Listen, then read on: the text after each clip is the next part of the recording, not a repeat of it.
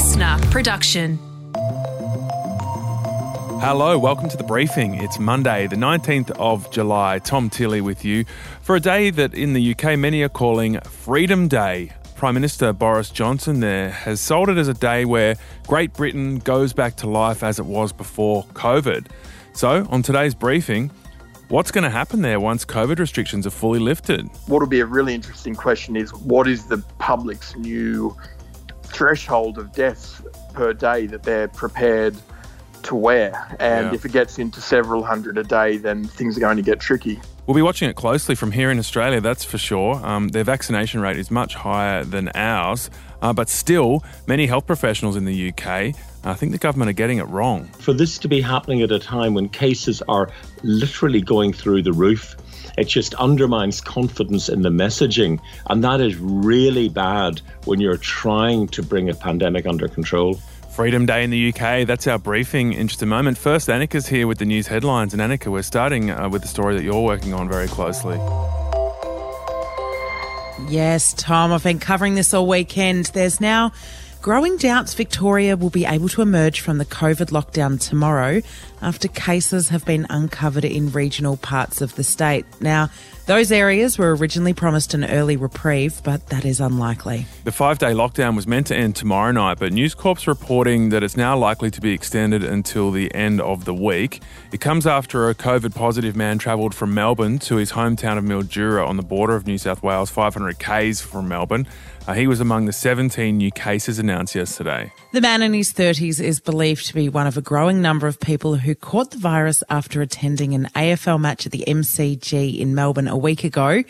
Victorian Premier Daniel Andrews warned yesterday the cases in regional Victoria showed just how quickly this Delta variant could spread. I think the Mildura case just demonstrates the state, from a virus point of view, the state's a lot smaller than it might seem. So, Annika, you've been making calls to state government ministers. What are they telling you? Look, we were originally meant to come out of this Tuesday midnight, so it's Monday now. My understanding is there will be a meeting this morning to tick this off. I think that is extending it. I think at the moment they're hoping case numbers will drop, and that's the only way we'd get out of it early. Most people around here have the sort of thought, well, we're in it now. It's been 5 days. Let it run to the end of the week. I've already planned not to send the kids to school or plan that social occasion this week. And hopefully by next weekend, they're much lower. The good news is, Tom, all of the current cases, even though it was 17 today, are known transmissions. You know, they're not mystery cases. They can see how they've got them. And that's what we're really on alert for. And so far, none of those have emerged. Well, in New South Wales, restrictions have gotten a lot tougher in the last few days. All non-urgent construction has ground to a halt, and public transport services will be cut in Sydney as the city continues to record around 100 new COVID cases a day. We won't see the effects of these harsher restrictions until at least 5 or 6 days. We don't expect to see that number shift massively for the next few days. New South Wales Premier Gladys Berejiklian speaking there yesterday. Public transport services across Greater Sydney will be cut by 50% from today, and most services will run on a Sunday schedule in a further effort to stop the virus from spreading. Yeah, and Gladys Berejiklian is on the front page of the Daily Telegraph today, not wearing a mask after having been to her local coffee shop. So she's under pressure from all quarters. Certainly this news about construction, Annika, over the weekend really rocked Sydney. I was just out the front of my apartment block yesterday, and there was a guy who's an electrician, and he was sitting there basically calling his colleagues, working out what they were going to do and what kind of financial support they were going to get, and sort of said, look, there's that $600 weekly payment. He goes, yeah, that's what we're looking at right now. That $600, of course, is part of the new JobKeeper Lite, which seems to be a replacement to what the government was doing last year when people who were out of work, and that included tradies, especially in Melbourne, had that $1,500 a fortnight as their backup. So it looks increasingly like the government are going to be under pressure to keep this payment going, given how serious things are in Sydney, Tom. Yeah, and speaking of the federal government, the news poll's a shocker today, Annika. Yeah, this is pretty bad for the government. So they've been hovering around, 48%, 49%, which a lot of people would say is close enough. It's within the margin of error. But today, Labor has increased its lead over the coalition to 53% to 47%. Now, that is the lowest electoral position the Morrison government's been in this term, and that includes when he took that controversial trip to Hawaii. So I spoke to a few ministers last night, had a few texts going back and forward. They are very worried about this one. So when they're that worried, what do they do? Does it sort of start to undo the unity in the government, or do they just band together and ride it out? Look, in the past it has. That's when we've seen other leaders sort of their leadership come under pressure. I think the problem for the government now is they know what this is linked to. This is all linked to the vaccine, and until there's more of it, there's not a lot they can do. So they hope to be able to turn it around. And look, one thing I've learned about Scott Morrison, writing about him regularly, is he's an election master. He knows all the stats. He's really into polling, and come close to the election, I think things might tighten up a little bit, but it's really just a waiting game until we get those vaccines, and they would be hoping like hell that this doesn't get a lot worse before it gets better. And there's been a lot of outrage about a British commentator, Katie Hopkins, who was here for Big Brother on Channel 7. She was bragging to her followers about flouting hotel quarantine rules in Sydney. And there was a lot of pushback online, and Channel 7 have decided to drop her. And once she finishes her hotel quarantine, she'll be sent straight home.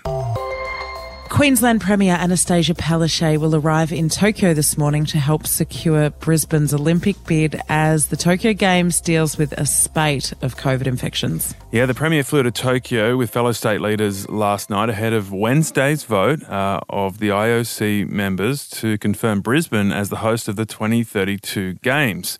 Now, this trip comes as the Tokyo organisers record the first cases inside the Olympic Village, with 2 South African soccer players testing positive. It brings the total number of cases linked to the Games to 10. The other COVID-positive cases are included in the media contingent and among officials.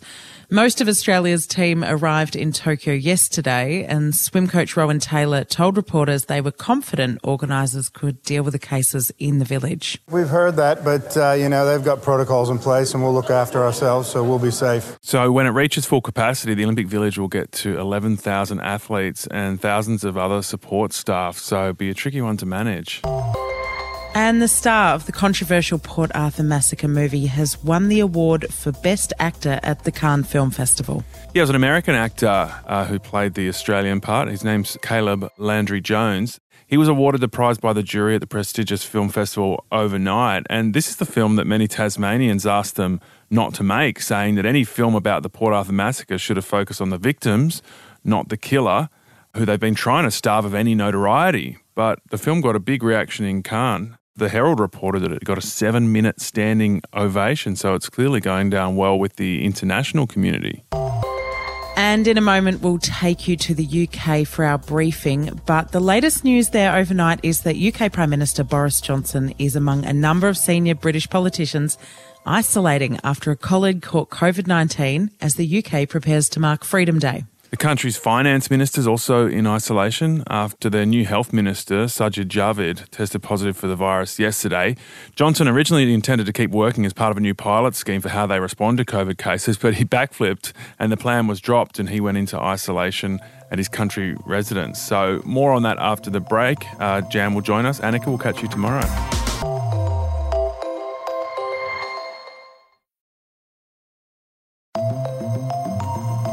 Hello, it's Jan Fran, and so-called Freedom Day is here, but definitely not for Sydney and Victoria. We're talking about Freedom Day, so-called Freedom Day, for the Brits. We're very likely to be in a position on July the 19th to say that really is the terminus, and we can go back to life as it was before COVID. So that's the British PM Boris Johnson about a fortnight ago announcing that from today, COVID restrictions will end across the UK. There'll be no more compulsory social distancing or mask wearing, and nightclubs and all kinds of places are reopening. Yeah, but right as freedom is arriving, so too is a fourth wave of COVID cases. So the daily cases in the UK are edging towards 40,000 a day, which is about 2/3 as bad as their third wave in January, where daily cases got up to 60,000. Yeah, so those case numbers are pretty concerning, but thanks to the vaccine rollout, which is at 66% of Brits fully vaccinated, there is some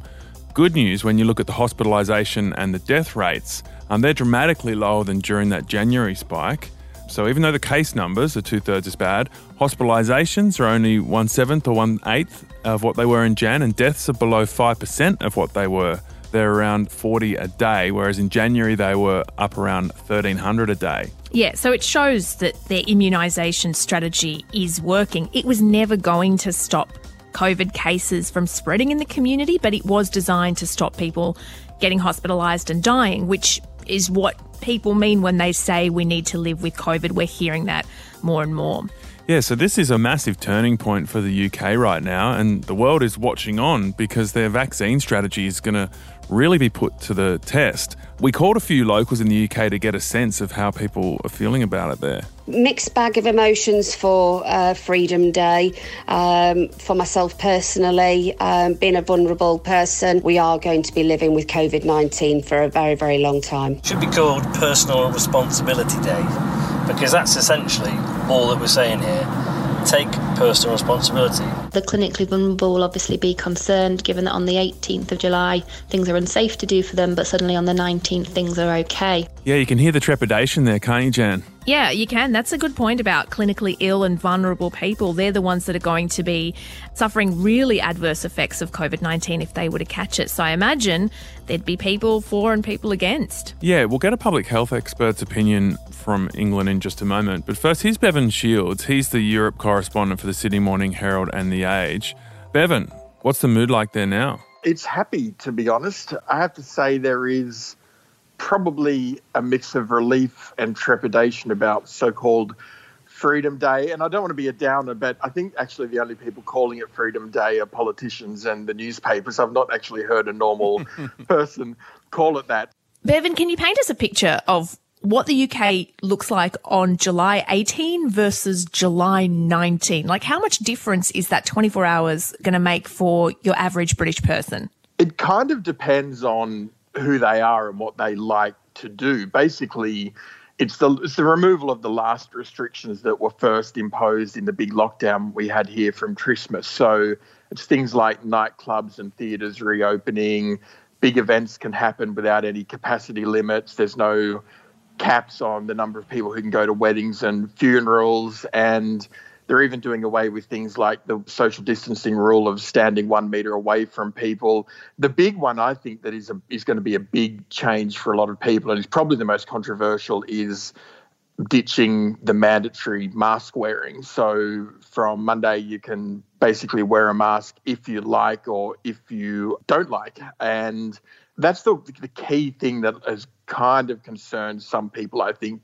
That is the one potential flashpoint. And that said, Boris Johnson can say what he likes about masks, but ultimately a lot of these decisions also come down to local decision makers, and the London mayor, who is in charge of the tube and buses, says, well, you can kind of forget Freedom Day. Next week, masks will still be mandatory on public transport in the capital. So it will look and feel different, but the huge changes really happened a month or two ago when restaurants reopened and people started getting back to the office and out to parks and stuff like that. What will be a really interesting question is, what is the public's new threshold of deaths per day that they're prepared to wear? And if it gets into several hundred a day, then things are going to get tricky. Do you think they're getting it right? What do you reckon? I have to say I do, because for a few reasons. One, the public compliance with restrictions was fading anyway. And I think if they had gone on longer when there was such widespread compliance with vaccinations, people would have got really cranky and there could have been some issues. And at some point, the world is going to have to not rely on restrictions anymore. They're going to have to put their trust in vaccines, and that's what the UK is doing. So it's risky, but I can absolutely understand why they're doing it. That was Bevan Shields, who basically thinks the government in the UK are doing the right thing right now. He's the Europe corro for the Sydney Morning Herald and The Age. Let's go to someone who has a very different view, a very vocal opponent of this decision to open up. Yeah, Professor Martin McKee is a professor of European Public Health at the London School of Hygiene and Tropical Medicine. Martin, why do you think this is the wrong strategy? I think it would be the wrong strategy anywhere. This is completely unprecedented to be removing restrictions at a time when cases of COVID are rising. To actually take them away while they're rising is really inexplicable. But a case is really the right measure to be focusing on because deaths and hospitalisations are astronomically lower than they were at January when your last wave was peaking. Well, they're quite a bit lower. I wouldn't say they're astronomically lower, but they're also rising. And I think one of the things that we have realised about this pandemic is, like every other epidemic, in fact, that it undergoes exponential growth, so that even though the increase may be small at the beginning, it very soon becomes quite high. And what we're now seeing is almost 4,000 people in hospital with COVID at the present time, and that's up over 1,000 from last week. We expect to see a lag between cases and hospitalisations. The ratio of hospitalisations to cases will still be low, but it's still going up. Martin, is there a metric by which you would advise the UK to open up? Like, at what point do you reckon doing this would be the right thing to do? Well, the first thing, to be perfectly honest, is that the cases would need to be going down. I mean, we need to have a sustained downward trend, and we would need to have them low enough so that if there were outbreaks, which there would be from time to time with cases being introduced from elsewhere, our capacity to investigate those outbreaks and suppress them would be in place. We're nowhere near that at the minute. What would you focus on? Would it be about the cases, or would you be looking at deaths or hospitalisations to make that call to open up? Well, I would be looking at all of these things. First of all, we need to remember that each of the cases has a probability of going on to become long COVID. So about 15% of people who are infected with COVID will go on to have long COVID, which can be quite disabling. We have about 1 million people who have had long COVID in the UK. We have about 500,000 or more who've had it for over a year. So that in itself is a problem. Obviously, when people are admitted to hospital, it's also a major issue because we have quite limited capacity in the NHS. You know, we have underinvested in it for years. And we need to remember that people with COVID who are admitted to an intensive care unit stay much longer than the usual patient in an intensive care unit. Someone going in after surgery might stay 1 or 2 days, whereas somebody who needs ventilation with COVID will be in for about 20 days. And if they need dialysis, for about 30 days. So it doesn't take that many people to block up the capacity. So how long would you keep the UK locked down? You're talking about wanting fairly low case numbers or at least a massive drop. And it begs the question, what's the point of getting vaccinated if you're going to stay locked down despite the fact the death rate is much lower? Well, we're not locked down at all. I mean, there are a number of things that you cannot do at the minute, like go to nightclubs. But to be perfectly honest, you can do most other things. You know, we've got indoor dining. There isn't that much of an imposition. You're required to wear face coverings in public transport and so on. But again, that's not that much given the nearly 50,000 new cases every day. Life is going on pretty well much as normal. Professor, how would you look at the way that Australia has handled the pandemic comparative to Britain? Do you think that we're doing it better or worse? What's your thought there? I don't think you need a scientist to tell you that. It's very obvious that you're doing it better. You haven't had the death rate that we have. You haven't got the misery and suffering of people with long COVID. You haven't had the children that have been orphaned, the people who have been widowed. So clearly you're doing far better than we are. What are your thoughts on why this is the strategy the politicians in Britain are choosing now? So essentially, 2 weeks ago, the backbench committee in the Conservative Party had an election. The chair was re-elected. He is a lockdown skeptic. And at that time, it became very clear that Boris Johnson did not have the political support to continue with the restrictions. So at that time, we had really a bonfire of all of the regulations. Everything went out the window. Then over the weekend, polling data came out which showed that a majority of the British population were very worried about the removal of restrictions. Members of Parliament were getting bombarded with emails and letters from their constituents who were also concerned, particularly the clinically extremely vulnerable people who essentially have been told, just go home, stay at home, and don't expose yourself to any risk of the virus, and really cut adrift. And so I think what you then saw whenever the announcement came was a massive rolling back from the rhetoric the week before. So this is purely a political issue. It's not a scientific issue at all. But that's what politicians are there to do, right? They're there to balance out health, science, economy, the whole range of factors. That's why scientists don't run the country. That's absolutely right. The scientists advise and the politicians decide. But where the problem arises is when the politicians say that they're following the science and they're clearly not. That's the problem.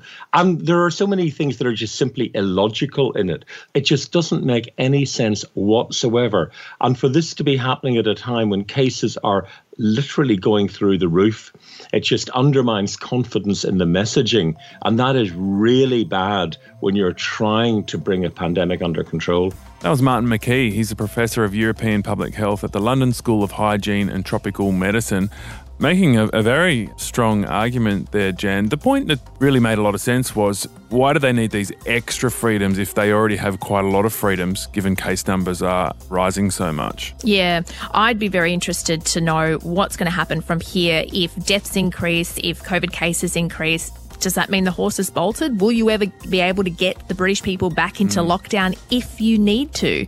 That's going to be a big question moving forward. Yeah, it's a very interesting case study for us to watch here in Australia right now. Tomorrow on The Briefing, the US intelligence report on UFOs. This is a story that you've asked us to look into, and it's well worth it.